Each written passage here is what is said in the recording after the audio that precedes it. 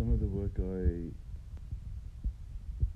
was called up into, yes, well, onshore, was tracking and coordination for international assassinations of wanted Al-Qaeda terrorists, and coordinating and locating and tracing the names for funds managers of terrorism that was money and used on that target, coordinating a assassination by US Army personnel on relevant terrorists and operations.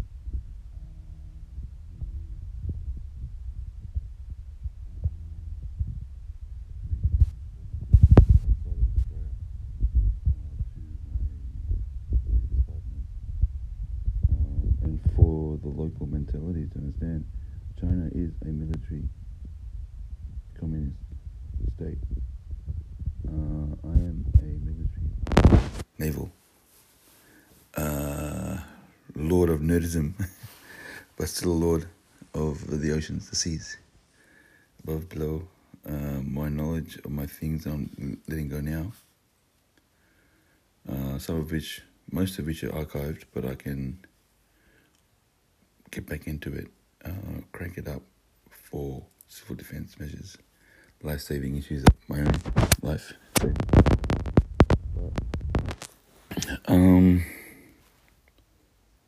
What's even more top secret is this line, that diagram from the Royal Navy, my original master copy of the RMS, Royal Mail Service, the Titanic mail route line. It's about 100 years old, which I want released for defense reasons. Because in the old days, you used to be able to dive down to the wire and just like spark it in and listen in. There are locations, I guess some of which are blowing right now, which what happened was that I proved that the bubble effect that I was being enveloped in by the enemy while I was attempting to transmit outside to connect with satellites and back to America and Canada and coordinate with American forces in the field, assassination of the most wanted terrorist in the world at the time, the guy who plotted and planned 911, the Twin Towers aviation catastrophe, act of terrorism. Then having my own so-called allies conducting a game within a game, lynch mobbing on me. So I managed to get past it by delving into my grid, and I hold no one but the enemy responsible for the dangers and the damage that they caused with their latest form of cowardly militarism. I've never come across a church so militant and violent. It's not the way a church acts. And I refuse to play to their obviously facade of a nation, statehood. But I will do business in them in certain ways, according to my life experience and what I think I want to do, and what's worth saving, what's not. And this leads to a bigger point: is all the intelligence, all the things. I want it blown. You can see the proof of that now. There are ground infrastructure, Pine Gap. I want blown. There are relay stations. This needs US MAC, US Army Air Corps engineers to come and blow these relays and parks and things like that, because I'm not leaving anything to the enemy or any technology that can be stolen, sold, or cloned, reverse engineered to imitate a US signature, especially when I have the only above NASA but below NORAD exists in the world level, with SOA, NOAA's opposite, subsea, oceanic, acoustic array. And this is line 21 getting blown. There's one of them which is big enough to blow up like a city the size of Sydney, the nuclear explosions. I don't know where it is, but the blinker going off tells me somewhere in Australia. And you brought it by yourself. You know what's his aim? You want to be crusaders against your own queens, like investigator, a family missionary, and a lot of things that I don't want to publicize more than you put a sense of distrust, which I don't think I will ever let America forget. As Henry Ford 2.0 or whatever, just me, little techno. This is not a nation I want to do business with or even militarily see around, because I don't feel safe, even now. It's only because I'm the best fighter in the street, and they're not here.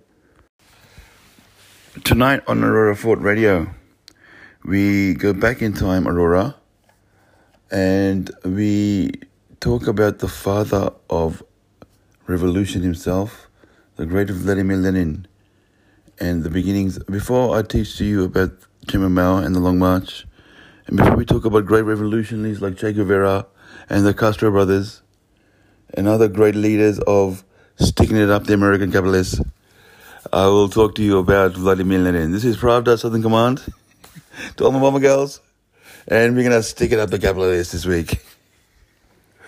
Vladimir Lenin, also called Vladimir Ilyich Lenin, original name Vladimir Ulyanov, was born on April the 10th, 1870 in Simbirsk in Russia, and he died in January 21st, 1924 in Gorky Park, near Moscow. He was the founder of the Russian Communist Party, the Bolsheviks, inspirer and leader of the Bolshevik Revolution in 1917, Krasny October, and the architect, builder, and the first head of the Soviet state. He was a founder of the organization known as Comintern, Communist International, which I would like to lead one day, International Communist, and the posthumous source of Leninism. The doctrine codified and conjoined with Karl Marx's works by Lenin's successors to form Marxism-Leninism, which became the communist worldview. Today I'm just going to limit my readings to the early years of Vladimir Lenin, and particularly focus on the events in his childhood, which would go on to shape the revolutionary that he became.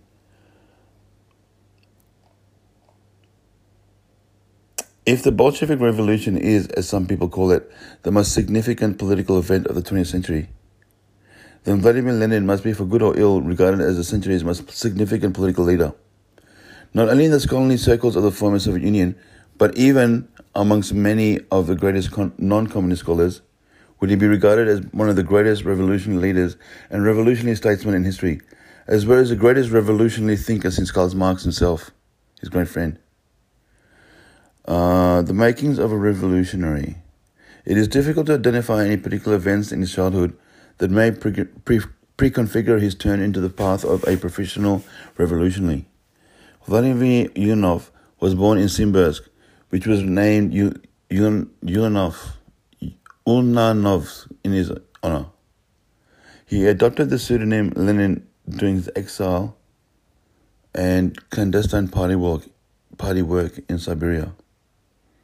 He was the third of 6 children born into a close-knit and happy family of highly educated and cultured parents. His mother was the daughter of a physician, while his father, although the son of a serf, became a school teacher and rose to the position of inspector of schools. Lenin was intellectually gifted, physically strong, and reared in a warm, loving home, and from an early age displayed a voracious passion for learning.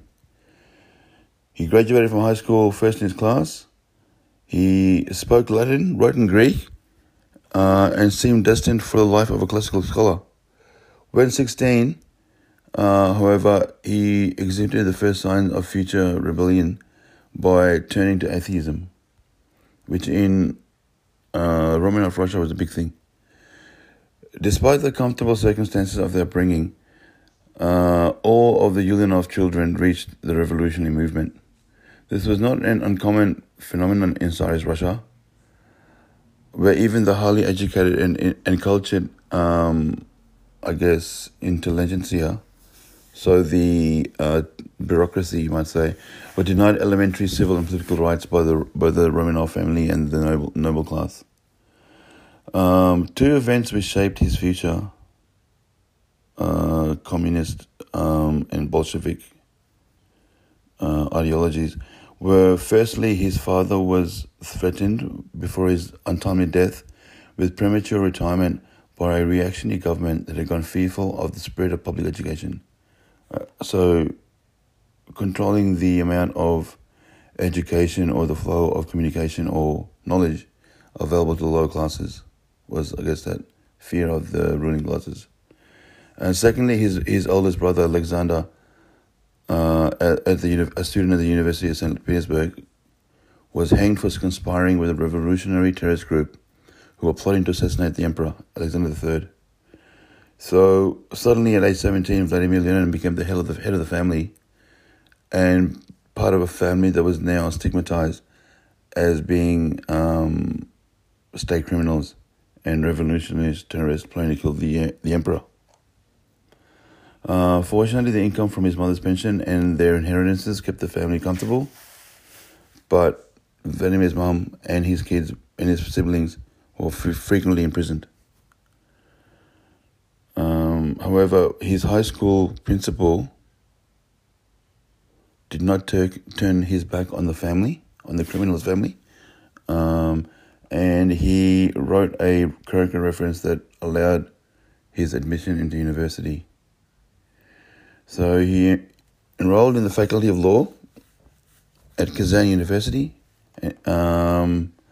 but was expelled within 3 months of participating in a legal school assembly. So he's trying to form a union movement of students, and again, being thinking of his time, as a member of the Ford family, and also counted as founders of the union movement. I feel for Comrade Lenin and his desire to have a union and student assembly. So he was arrested, banished from university, and sent to his grandfather's estate in the village of Koshinko, where his older sister Anna was already in exile. So during this period of enforced idleness, he met exiled revolutionaries of the older generation and read revolutionary political literature, especially Karl Marx's Das Kapital. He became a Marxist in 1989, so a sworn member of the Marxist Party.